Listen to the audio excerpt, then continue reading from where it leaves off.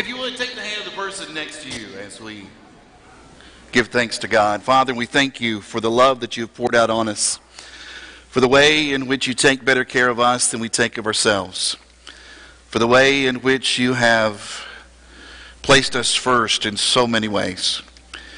Father, if only we could understand that love more deeply, if only we could be able to grasp it more firmly, if only we could be able to share it more frequently. Father, if as we look at this Thanksgiving time, if it reminds us of anything, let it remind us of the love that you have for us and the love that we are supposed to have for others. Let us give thanks over the next few weeks for not just the things that we have, but Father, for what you have done and for who you are and for the way that you have redeemed us. May your name be on our lips more these next few days than maybe it has in the past. And Father, may your Spirit guide us as we go into our homes and visit with our families. May we share love with them just as you have with us. It's in the name of Jesus that we pray together. Amen. Please be seated.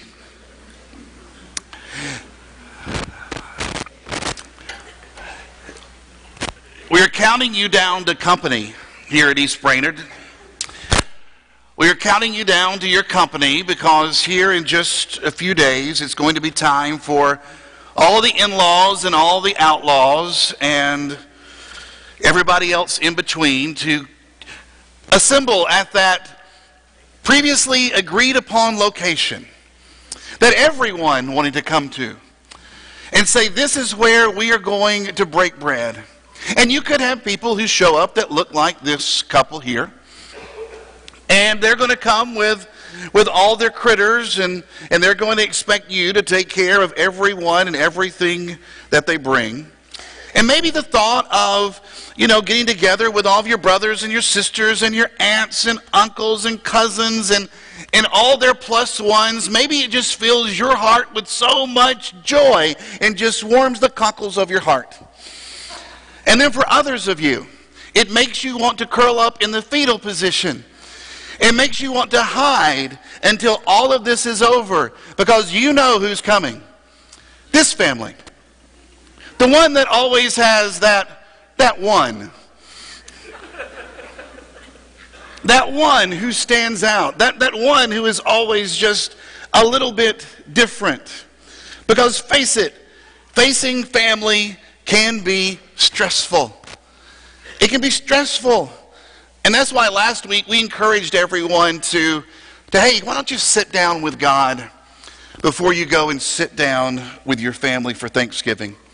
We looked at the response of an obscure Jewish king and learned that we needed to lead with worship as we prepare to go and be surrounded by those who perhaps wish us harm. And today what I want us to do is again gain insight from a story that's hidden away in a book that ancient kings used to read whenever they had insomnia. One more time, I want us to blow the dust off of 2 Chronicles and allow God to teach us some lessons of peace. Teach us some lessons that hopefully we can carry into the homes, carry into the living rooms and the dining rooms as we go in and enjoy Thanksgiving here in just a few days. Now, before we read, though, a story that is probably going to be brand new, I want us to think about a story that is very familiar. It was a simple question that was asked of Jesus. Who is my neighbor? It was a question that was asked by someone who was looking to figure out the credentials of this Galilean carpenter who had now turned rabbi. And Jesus had earlier agreed with this Jewish law expert that loving God and loving your neighbor, that was the foundation for life eternal.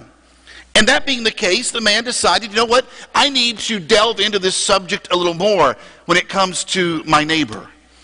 And so he asked the question. Now, being familiar with this story, as many of you are, you probably have gotten to where you roll your eyes whenever the man says, oh, but I want to know who my neighbor is. Even in the text in Luke chapter 10, we are told that he was trying to justify himself. He was trying to make a challenge of Jesus. But the question is actually very reasonable. The word we translate as neighbor typically means companion, kinsman, or friend. It does not usually apply to anyone on earth, as we have often started to use it whenever we think about this particular idea of showing love to our neighbor. And various opinions actually existed in Jesus' day. For example, love your kinsman was how some read this particular verse. One early text preached, among yourselves be loving of your brothers as a man loves himself, with each man seeking for his brother what is good for him, and loving each other as themselves. The focus was on loyalty to a person's family, to a person's companions, not on loving all humanity. And as narrow as that interpretation is, isn't it a good place to start? Isn't that a good place for us to start when it comes to showing love, when it comes to showing kindness and compassion? You know, showing love for those who are closest to us is actually a lot harder than feeling some lofty, vague affection for the whole world. It's kind of like Charlie Brown's friend Linus used to say, I love mankind. It's people I can't stand. Or maybe for you, you say, I love mankind. It's just my family that drives me nuts. Oh, I love people. I just can't stand my mother or my father or my brother or my sister or aunts or uncles or cousins or whoever it is that one or that two or three or four or five who are in your family that you're already thinking, do I really have to go and be with them and be nice here in a few days? Love your neighbor. Love your family. Love your companion as yourself, it was thought of. Many others had commented on what love your neighbor meant in Jesus' time. And I believe that Jesus had his own way of reading this verse. The key, I think, to understanding it is how he interpreted love your neighbor. It's all about the last word that is used in that particular phrase, which literally means like yourself. And it also has more than one possible rendering. You know, traditionally when we read this particular passage, love the Lord your God with all your heart, soul, mind, and strength, and love your neighbor as yourself, we read it so that we should love others just as much as we love ourselves, and that's certainly a great goal. But the phrase can also be read in another way. Instead of comparing the two kinds of love, it can compare yourself with your neighbor. So that it would read, love your neighbor who is similar to or like yourself. And this interpretation gains weight when you consider the original text from which it came. When the lawyer says that eternal life was found, the foundation of it found in loving God and loving our neighbor, he is combining two different Old Testament passages. Love of God from Deuteronomy chapter 6, 1 through 4, and love for neighbor from Leviticus chapter 19 and verse 18. Now, if you were to go back and try to look up and find Leviticus there in your Old Testament, and if you were to find chapter 19, you would also be able to read not just the idea of loving neighbor as the lawyer described it, but you would also find another context that's found in the very same chapter. You see, a little later there in Leviticus chapter 19, this time in verse 34, here's what it says. The foreigner residing among you must be treated as your native born. Love them as yourself. Notice this, for you were foreigners in Egypt. This verse told the Israelites to show love to foreigners all because they had experienced something that was very similar. Because he says, just like you, they too are foreigners. You were once foreigners. You know what that experience was like. He says, so show them love. They were being urged to show empathy because they shared a similar experience. Now, the idea of comparing yourself maybe with your neighbor isn't necessarily that earth-shattering. But consider how it reveals the true wisdom then of Leviticus 19 and verse 18. And again, this is the passage that the lawyer would combine. It is the passage that Jesus would also use to say, look, you love God and you love your neighbor. Think about this now in its proper context. Do not seek revenge or bear a grudge against anyone among your people, but love your neighbor who is like yourself. Love your neighbor as yourself. You see, when you're angry with your neighbor, don't forget how you are alike. That's the point of the passage. It's the point that was trying to be made there in Leviticus, and it's often something that we end up forgetting.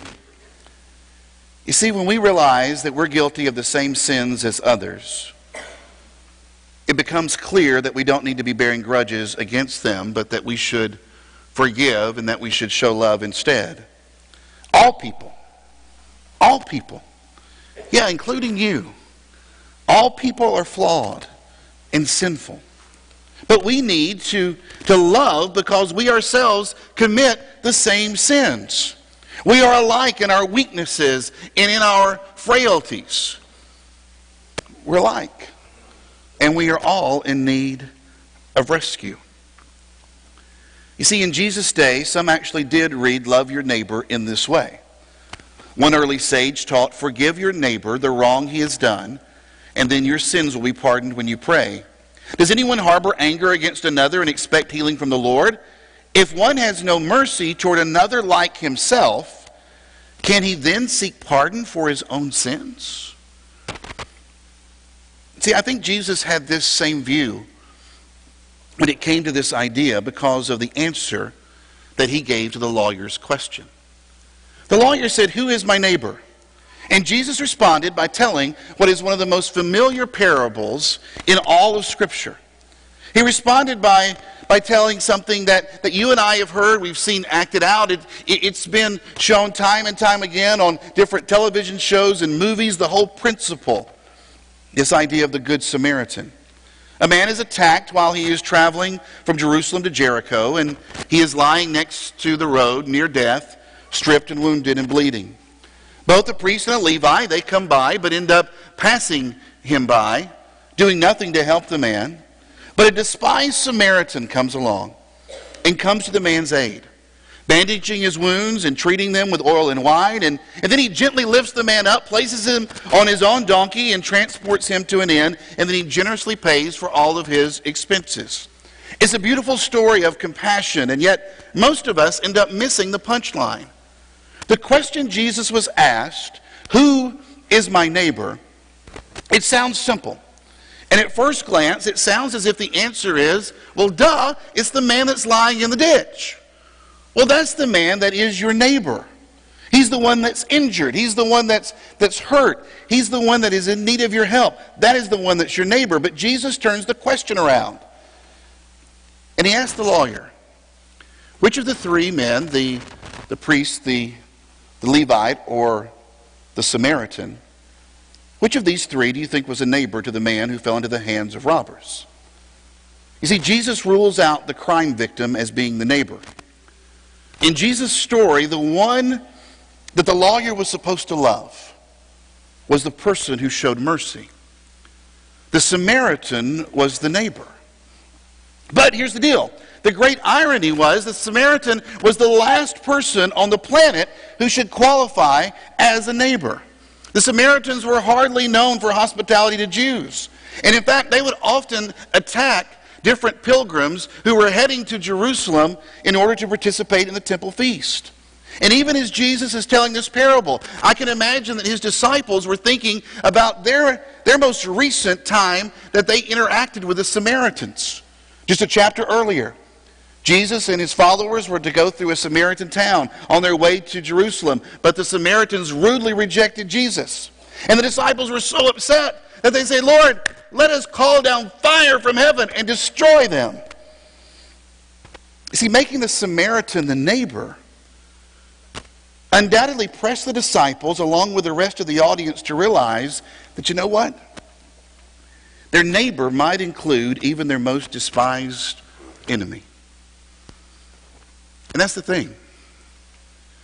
When we're told to love our neighbor as ourselves, in the context that it's used here, Jesus is saying, look,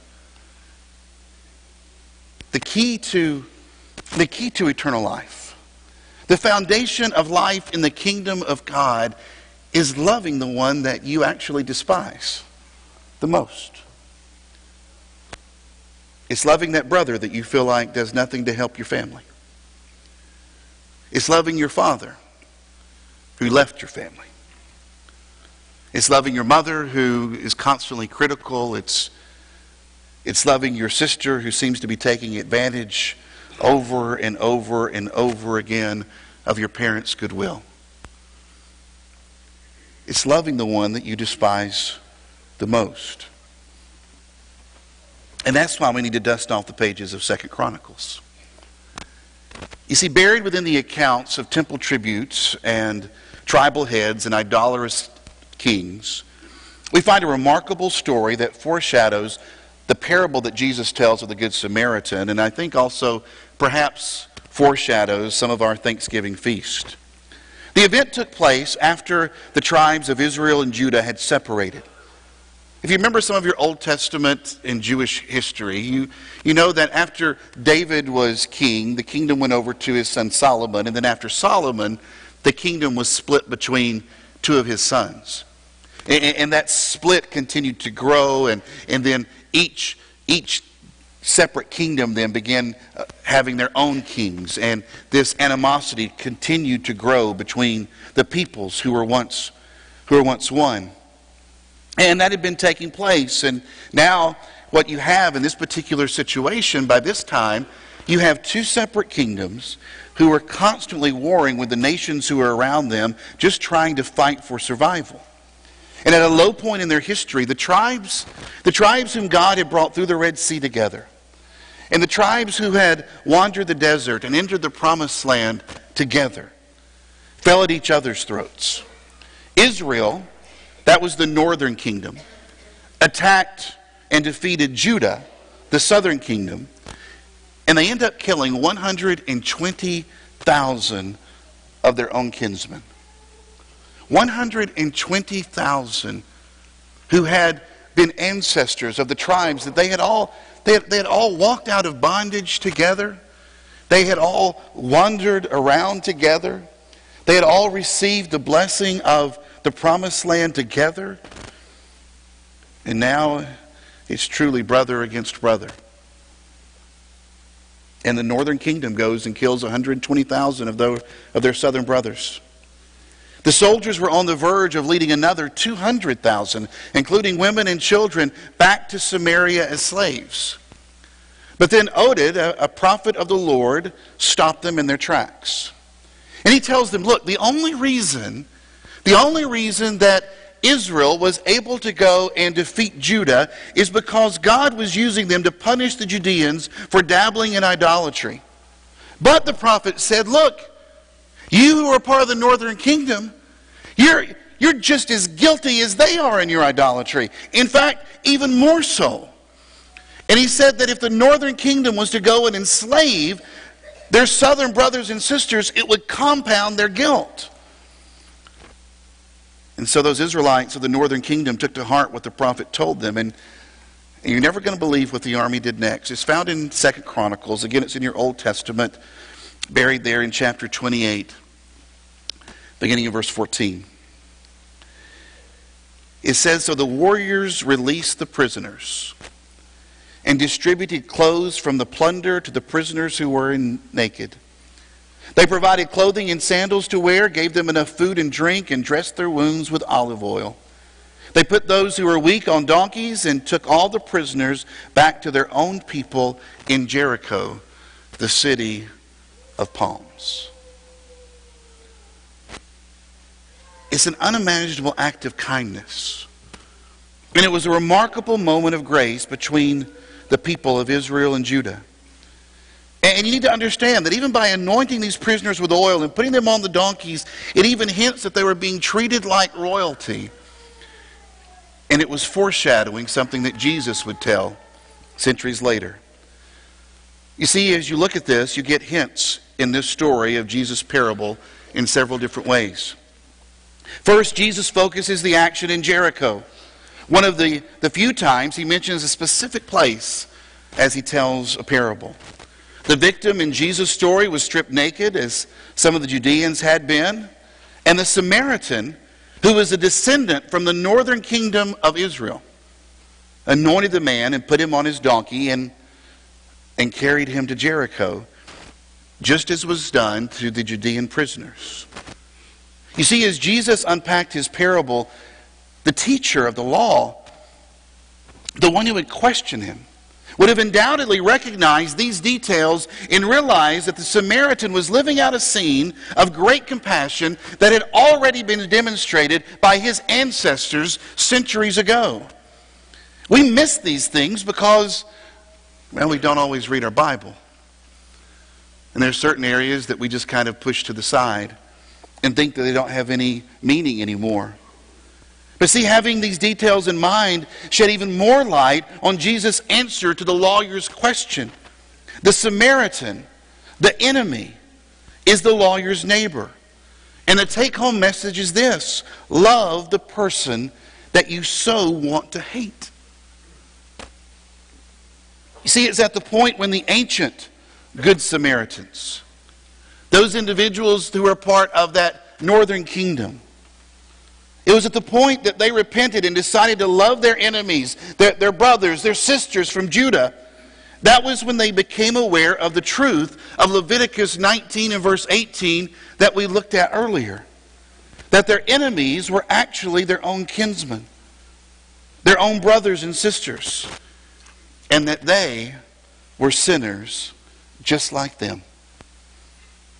They showed love for their neighbors because they realized that they were alike in their humanity and in their sinfulness.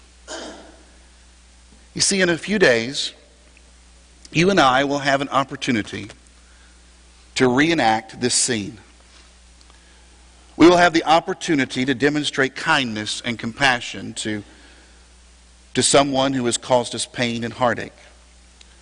We will have the opportunity, while swallowing our sweet potato casserole, to also swallow our pride and admit that we're more like our father, we're more like our mother, we're more like our cousin, our in-laws, our brother, our sister, than we actually want to admit. We have all sinned and fallen short of the glory of God. We have all been abandoned in a sinful ditch and must rely on the kindness and compassion of a merciful Savior. You see, this Thanksgiving, you have the opportunity to show kindness and compassion to your family, to your kinsman, to your neighbor. And some of us will have the opportunity to demonstrate love to the person that we so want to hate, that we so want to get back at. That we so want to just take them behind the woodshed and just give them a good whooping for the way that they have treated us or maybe treated people that we love. But when that opportunity comes, can you be the peacemaker? Can you be like the Samaritan who stopped on the side of the road to help someone that he did not like and who did not like him? When that opportunity comes, can you be like those of the northern kingdom of Israel who bandaged the wounds of their southern brothers and sisters, wounds that they had caused? Can you love your neighbor? No, not some nebulous concept, not some person that lives all the way across the world. But can you love the person that's passing you the dressing? Can you love the person that asks for the roll? Can you pick them up? Can you bind their wounds and show them the same kindness and compassion that Jesus has shown you? What must I do to inherit eternal life? The man said. How do you read the scriptures? Jesus asked. Love the Lord your God with all of your heart, soul, mind, and strength. And love your neighbor as yourself. You have answered wisely. Jesus replied. Do this, and you will live. But who is my neighbor?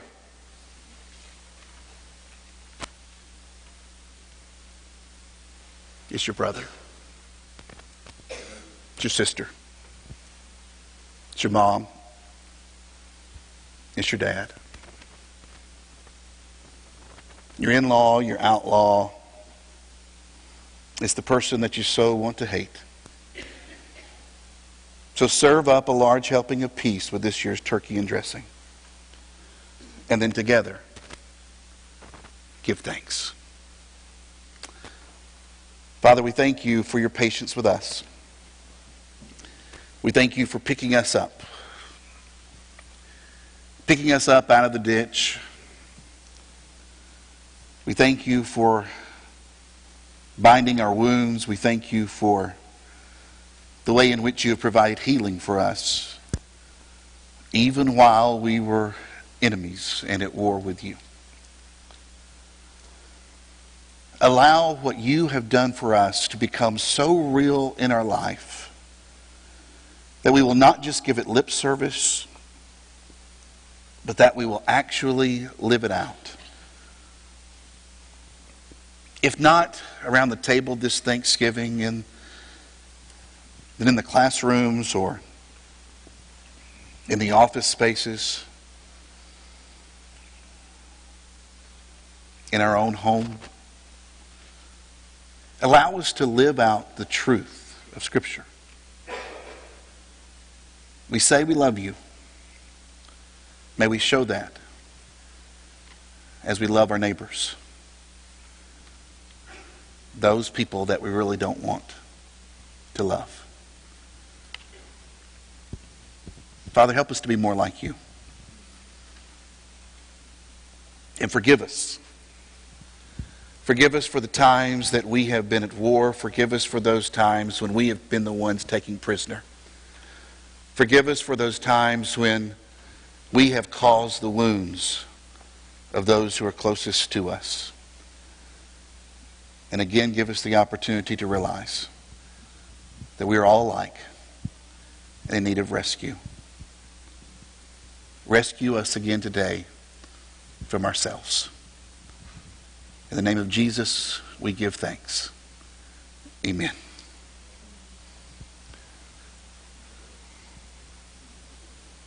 Can we pray for your family this morning? I know I kind of had a blanket prayer for all of us just now, but what about your family specifically? Is there anything going on right now in your home, in your house, around your kitchen table that you need prayers for? Where we could just stop as a church family and just go to God specifically for you. Are you concerned about this Thanksgiving and who's going to be there and what's going to be said? Or are you concerned about going home today after this assembly and worried about the conversations you're going to have there? If there's something going on in your family this morning, why don't you come as we're going to sing here in just a moment for encouragement, and why don't you just come, and you don't have to go through all the specifics. I know a couple of our elders will be down here, and why don't you just say, I just need prayers for my family. And we'll pray. And God will hear. And God will heal. PeaceGiving is what God has given to us. Let's give it to others. If you need to come, please do so. As together we stand and sing.